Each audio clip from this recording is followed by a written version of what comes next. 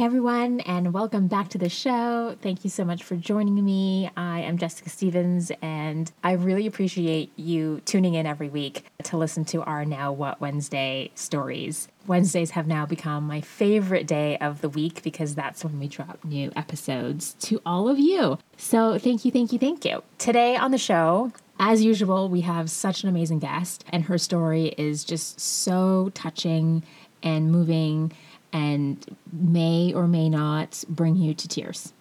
Just saying, there were definitely some moments in this interview in which I was fighting them back. So today's story is I just survived a double transplant, now what? By my friend Leonie Chandler.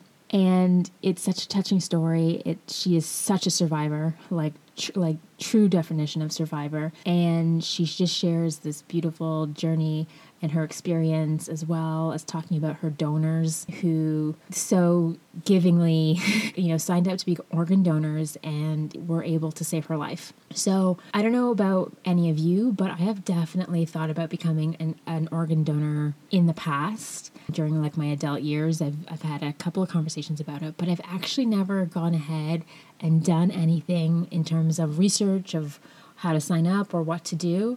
But after this episode, it is definitely a conversation that I'm having now with the Hubs and my family about what it would look like to be an organ donor and getting that process set up.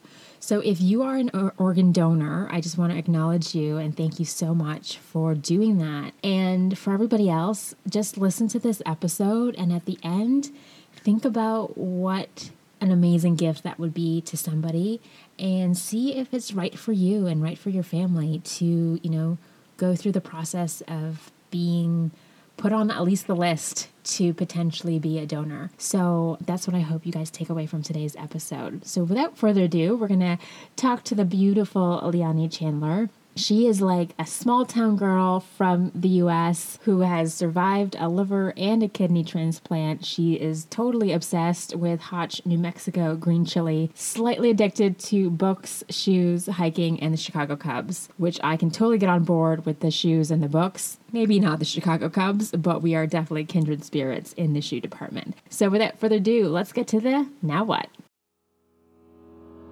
Have you ever had something happen in your life that you just were not expecting, good or bad, and said out loud or to yourself, I just got laid off, or I just got engaged, maybe I just started a business, or I just bought a house, or maybe I just got my heart broken, or I just quit my soul-sucking job.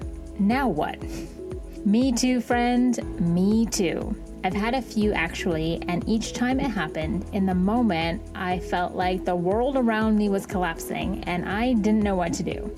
Eventually, of course, I did figure it out, often the hard way, but I figured it out.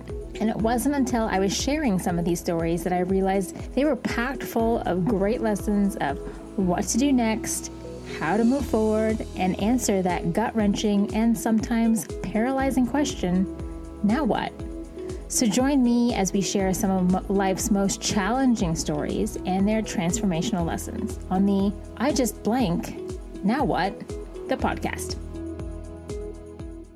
So first off, thank you so much for coming on the show. Thank you very much for the opportunity. I don't really have the opportunity to talk about my situation very much other than with close friends. So this is really kind of an opportunity and a new experience for me. So thank you very much. Oh my goodness, you're welcome. And I'm just I'm excited to hear your story. And I know some listeners might be too, because what you've gone through isn't necessarily very common, but something that is becoming, I guess, more common as people are looking into their health. So Leonie's story is, I just survived a double transplant.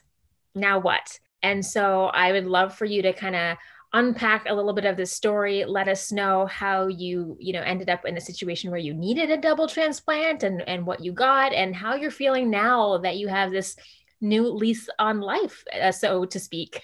Okay, let's do it. A few years back, I hadn't been feeling very well, and I was at work, and when my coworker said, "You look awful," and I said, I kind of feel bad. She's like, "No, you really look awful." And I thought, well, that is rude, just rude. She said, "I really think you should go home or rest or something. I'm a former workaholic. Actually, I'm still a recovering workaholic. Anyway, and I told her I was fine. I'm not going to go home. So she ended up calling my husband at the time, and anyway, he came and got me, and he took me to the doctor. And at that point, they rushed me to the hospital. I had blood transfusions. There was obviously something wrong. Mm-hmm. So I went into this huge period of about 4 months where it was just diagnostic work, blood work, lab work, CAT scans, MRIs, biopsies, the whole thing, until they finally landed that on the, you have a liver disease. You have a non-alcoholic steatohepatitis, which in the liver world, we just call it NASH. It acts like an alcoholism and it acts like a hepatitis, but it's neither one of those. But the result is cirrhosis of the liver. So my liver had been degrading and deteriorating for a couple of years, and I didn't even know it.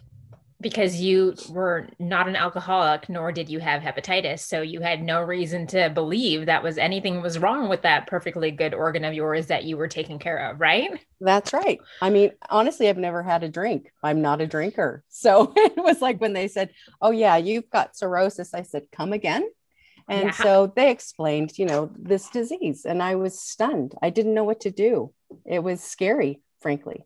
Wow. Okay. So you've been diagnosed with cirrhosis of the liver, and what is your prognosis? They told you had to have a transplant in order to survive. Were your because I didn't necessarily know, for years it had been deteriorating. They said, you know what, we're going to have to monitor you closely because the only cure for this particular disease is a transplant. And when you hear those words, you think, what? You're going to take an organ out of me? I didn't understand what was going on. It was absolutely overwhelming. And so years of being sick and not knowing, if I had known before, maybe it would have been different, but still the result, I think, would have been the same. No cure. Mm-hmm. So you just have to keep moving forward. But so over the course of the next couple of years, I got worse and worse and worse. And then, of course, I had to have a liver transplant. And honestly, that was an amazing experience in many ways. And when I talk about it, I get a little emotional just because the kindness of the people around you, between family and friends, when something horrible, devastating is going on, you see the loved ones that come, they rise up and they assist, they support. And I was overwhelmed by kindness because I did need their help. And that's a whole nother story, is that we're not really great at receiving help. We're trained to give help, but receiving help for me has not always been easy, but I did need them. And, that experience alone of having people come and rescue you in different ways, it was an amazing opportunity. It was also very eye-opening on how the body functions. Honestly, we're just tissue and muscle. And it's amazing how it works. And it's also amazing how it malfunctions. So I got to learn more about the human body and appreciate it for the magnificent miracle it really is. It's amazing. Yeah. And how quickly the body can deteriorate, but also how quickly it can heal itself. Yes. Right. Yeah. And even with my body was trying to compensate for the liver failing. So it was amazing to go, oh my goodness, the body does that on its own, but it couldn't function without the liver. But it was fun to see how the body was actually trying to recuperate. Mm-hmm. I don't want to go into a lot of technical stuff, but yeah, the body does try to heal itself. Yeah, for sure. Okay. So you're now on the transplant list for a new liver. Yep. And so, I actually had to wait 9 years to be sick enough to be put on the transplant list. When you get a transplant, they have to prioritize. So the people that are the sickest get the transplant. And there's what they call a MELD score, MELD, that's measurement of end of liver disease. So that's a measurement on how close to death you are. And so the higher your number, the quicker you're going to get a transplant. So I was actually pretty stable and low for a number of years. And then I was finally put on the transplant list. And then I had to wait 2 years. The wait, oh my gosh, Jessica, that is the worst. No one tells you what a roller coaster that is going to be. A true lesson in patience, right? Oh, yes. And what typically happens is you will get what they call an offer call saying, we have a liver, and you're either the primary or you could be a backup.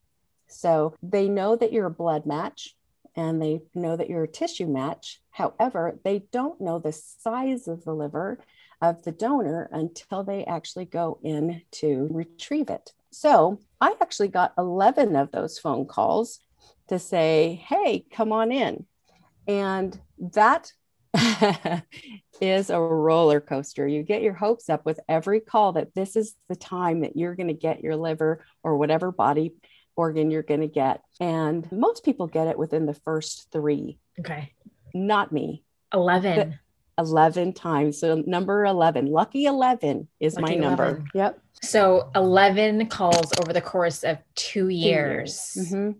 Yep. So, it was pack your bags, stop eating, come into the hospital. There were a couple of times that I actually was all hooked up, had pre-op, the whole thing. Everything was ready to go.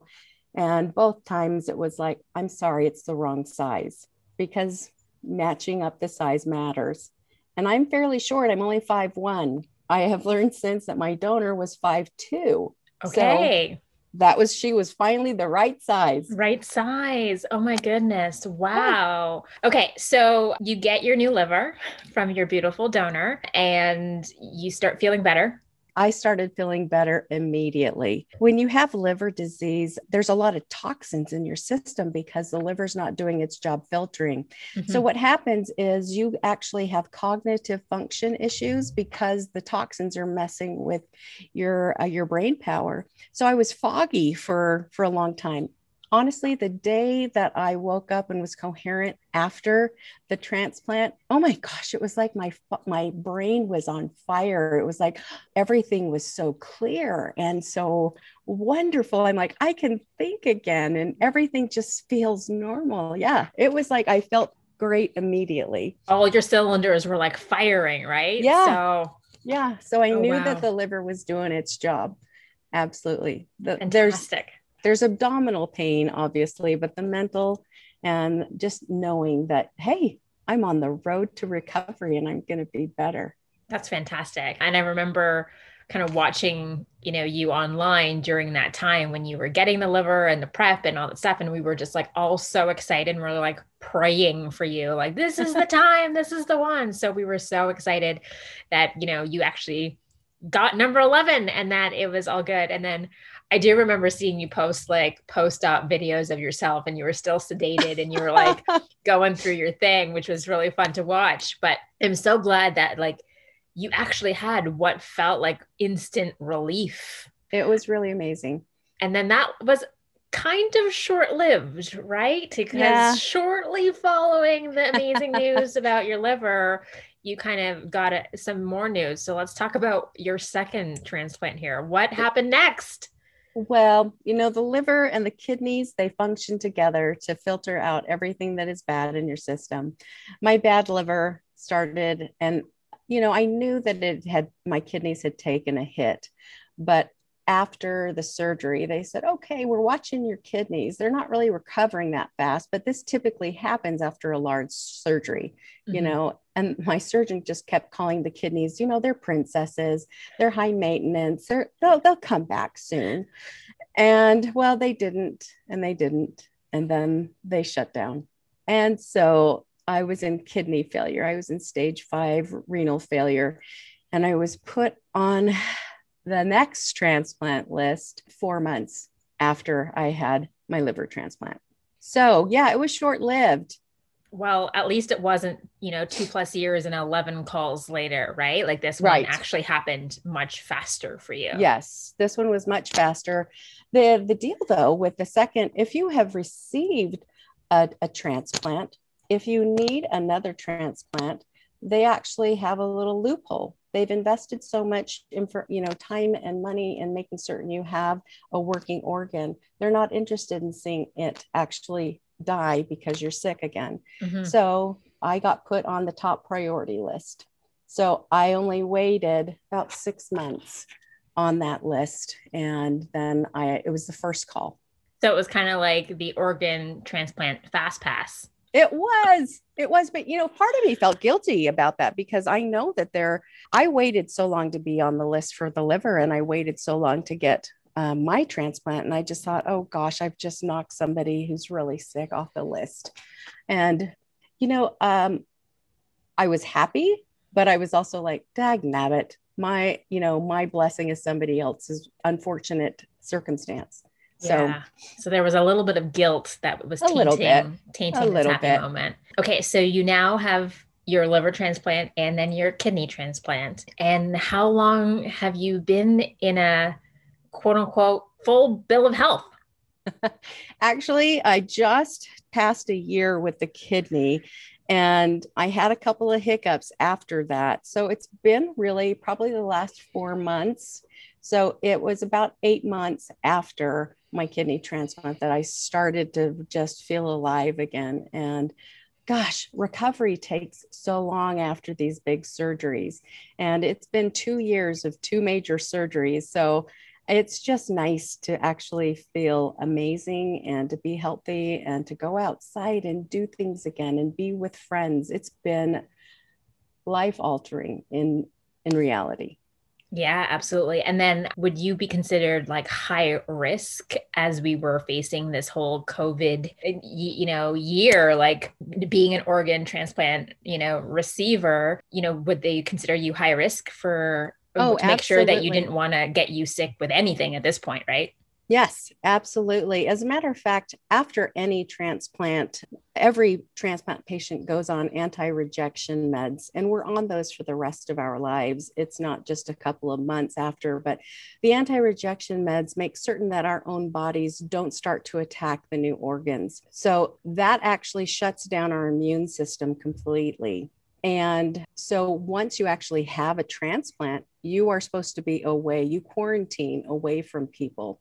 So actually, I'm just now, probably in the last 2 months, going out. So I've been in quarantine since August of 2019, which is a little bit longer than most people. Mm-hmm. But yes, I still have to be careful. I go out into public, but I have to wear a mask all the time now. It's not optional for me anymore. Well, which is challenging for sure. But at the same time, I'm sure you're still grateful that you can even just go out and be with the people. And so wearing the mask is like, I'll take a mask, right? I will take the mask. I will take the big scars that I have.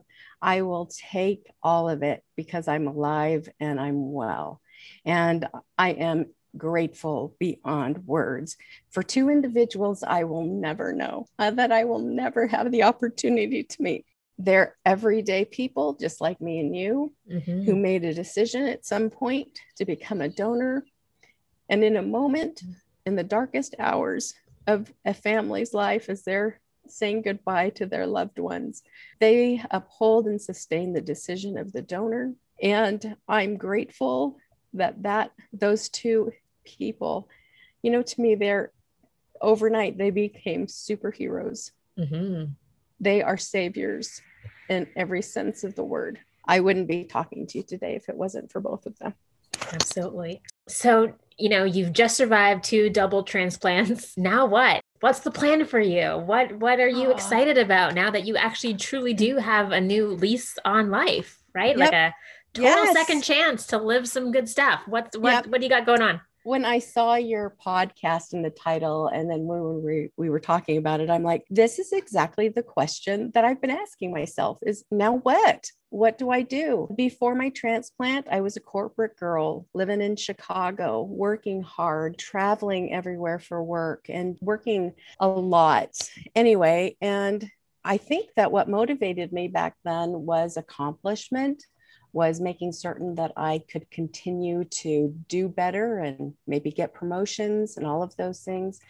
After transplant, I can tell you my motivation is very different. So my focus on life is different. I am looking for work again, but I don't want to go back into the corporate world. I want to use my skill sets, but I'd love to use that with a nonprofit organization that actually gives back to individuals or communities. I really feel strongly that my life now needs to be focused on giving back. And so that's what I'm trying to work on. I actually had a job interview this morning, which it was my first job interview since the last couple of years since I've been out of the workforce, because you can't go. Yay. I was like so excited. And the interview went really well. And so they asked me back for another interview. So we'll see what happens. Yay, congratulations. That's a huge step for someone who's been out of the workforce for as long as you have, and shifting industries and shifting, what you do. So keep us posted. Let us know how that goes. I will. I'm rooting for you. So great. I'm so happy to hear that you're really excited about, getting back to work, but in a different capacity and in a different pace, so that you can honor this body of yours that has these two beautiful gifts, and to maybe kind of keep your stress levels down. Yes. Yeah. And, function at a little bit more human pace than you used to as that crazy workaholic. So talk to me a little bit about some of the other things that you're really excited to do now with, purpose. Yes. A couple of things. I haven't been able to spend time with friends and family simply because of the quarantine and being away. So right now I have been spending time with family and friends, and it is glorious. I have loved just wrapping my arms around people and saying, I've missed you guys. Where have you been? We've been in communication this whole time, but I haven't seen them face to face, and it's been amazing. So, I think that the world now understands that COVID impact on our lives, but, I haven't seen people since 2019, really. So this has been just enjoyable for me. A couple of other things, I lived in Chicago and worked in Chicago for years and years, but growing up, I grew up in a small valley in New Mexico, and I loved to hike. There were mountains all around us. I came to school in Utah, where we live at the base of the Rocky Mountains. And so one of the things that I finally am doing again is I'm finally hiking. And as a matter of fact, this weekend, I'm going up to Yellowstone to camp. Can I just tell you, I'm completely out of shape, but I don't care. I'm going to go out there. And if I have to stop and take breaks, I don't care. I'm going to do it. I'm going to be out in nature, and I'm going to enjoy life again. Oh my gosh, you just make me so happy to hear that. So no more cubicle life for you. Lots of nature, lots of fun, and lots of people that you've missed over the last couple of years because of this. Yep. So inspired. So tell me a little bit about the experience that you had an opportunity to have with the family of your donor, because I know that that's not something that most people actually get to experience. Normally the donors are anonymous, or they have no way of contacting, but you were actually lucky enough to find out who your donor's family was. So talk to me a little bit about that. Absolutely. Now, I actually know that in different countries, the rules are different. So I don't know what it's like in Canada, but in the United States, typically what they have is you have the recipient and you have the donor and their family. And basically, they had me wait a year. The year is really so that the family can grieve and that they can understand their loss. And we are allowed after a year to actually write them a letter. But a letter doesn't go directly to them because everybody is anonymous. There is a third-party group typically associated with every hospital in the United States. Those letters go to that third party. That third party reviews the letters, and they review the letters for private information so that you don't give up too much information, because you don't know how it's going to be received by the family. So, I couldn't include my last name. I couldn't give them my address or phone number, that type of thing. So I sent it, and I waited a couple of months, and I was praying and hoping that they would write back. And my donor's name is Melissa, and her mom wrote me back. I cried buckets and buckets of tears. And in my letter, I had expressed my gratitude. I had told them a little bit about me. And then I had the request of, would you please tell me everything about your loved one? I just want to know. And she delivered. She was beautiful and eloquent in her letter. It was one of the most touching letters I've ever read. And it actually started out with, we're so happy to know that our daughter saved somebody. And she talked to me about her quirks, her hobbies, some of her personality traits. She shared some of the stories from her life, and it was amazing. So I wrote her back, and then she wrote me back. And then I got a call from this third party. And in Utah, the group is called Donor Connect. And they actually called and said, we have a request from your donor family. They're wanting to know if you would mind a phone call. And I said, of course, I would love to talk to her. Yes. Yeah. Yes. And so they actually set up a call between the two of us, and they were on the call with us. And we actually got coached before, because, they're still going through grief, and they were, Leonie, be aware of, the grief, and make certain you're not asking too many personal questions unless they want to offer it up on their own. And she got, coached, and, not everyone's that grateful. So make certain that your expectations aren't too high. I'm not that person. I am so grateful. Anyway, so we had the most tearful, joyful call. It was absolutely heart-wrenching and wonderful at the same time. Mm-hmm. I learned about things that Melissa loved to do. I learned about how she grew up. I learned about what happened to her. She had gone to work one day and she collapsed, and they took her to the hospital. The hospital that she was at is in Jackson Hole, Wyoming, here in the United States. And that hospital was too small, so they transferred her to a different hospital. Anyway, she had a brain aneurysm, and she never came out of it. And so she told me everything that she was feeling about her daughter at the time. And you know what? It's made me realize how much every day I want to honor her daughter, Melissa. I need to honor her daughter. I no longer live for myself. I live for two other people. And I want to make certain that I never forget their gift, best gifts I've ever received in my whole life. I want to make certain that I am cognizant and recognize their families, and always honor their families, as their loss was somehow my gain. Oh my goodness, that is so beautiful. And I hope for everybody listening who is probably crying like the two of us here, start thinking about becoming a donor. All it is, some point they just said, I'm not going to need my body parts or tissue or my eyes, whatever it is, when I leave this earth. And honestly, that one decision can change up to 8 lives. One donor, my donor, saved other people too. Mm-hmm. She donated her kidneys and her heart, and there are other people. So she didn't just save me. Oh, so beautiful. So beautiful. Choose to be a donor. Yes, definitely something I hope more people think about and consider seriously, because there are so many people who are in need of organs and biology and organisms that we unfortunately are not in a position to make in a lab, right? They can only come from each of us. I think it would be the ultimate gift.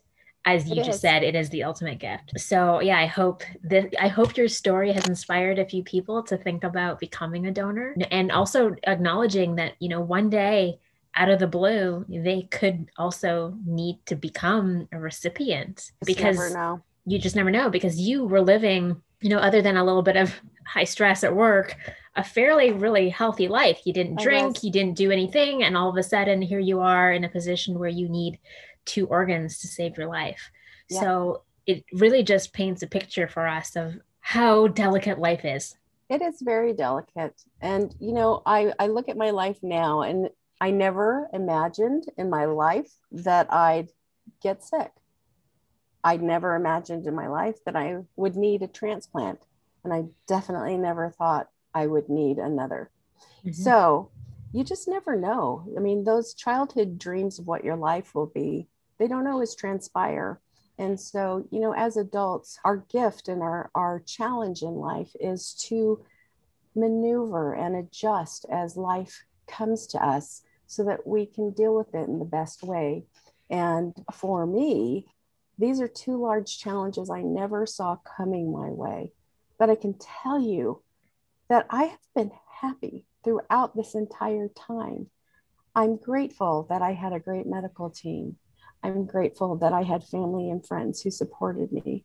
I am eternally grateful for two special people who saved my life.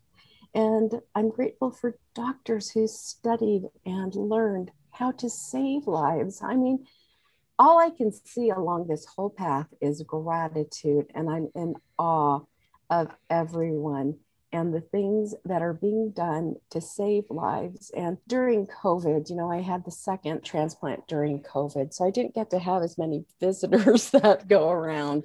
But I was in there and I recognized that, there's a huge staff here taking care of people who are very sick.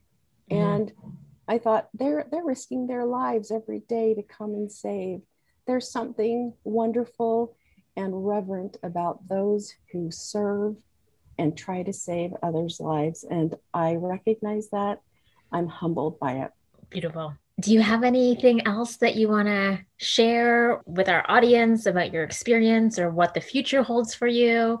What would be your 3 things that you want to take away from this experience that you just really want people to know about?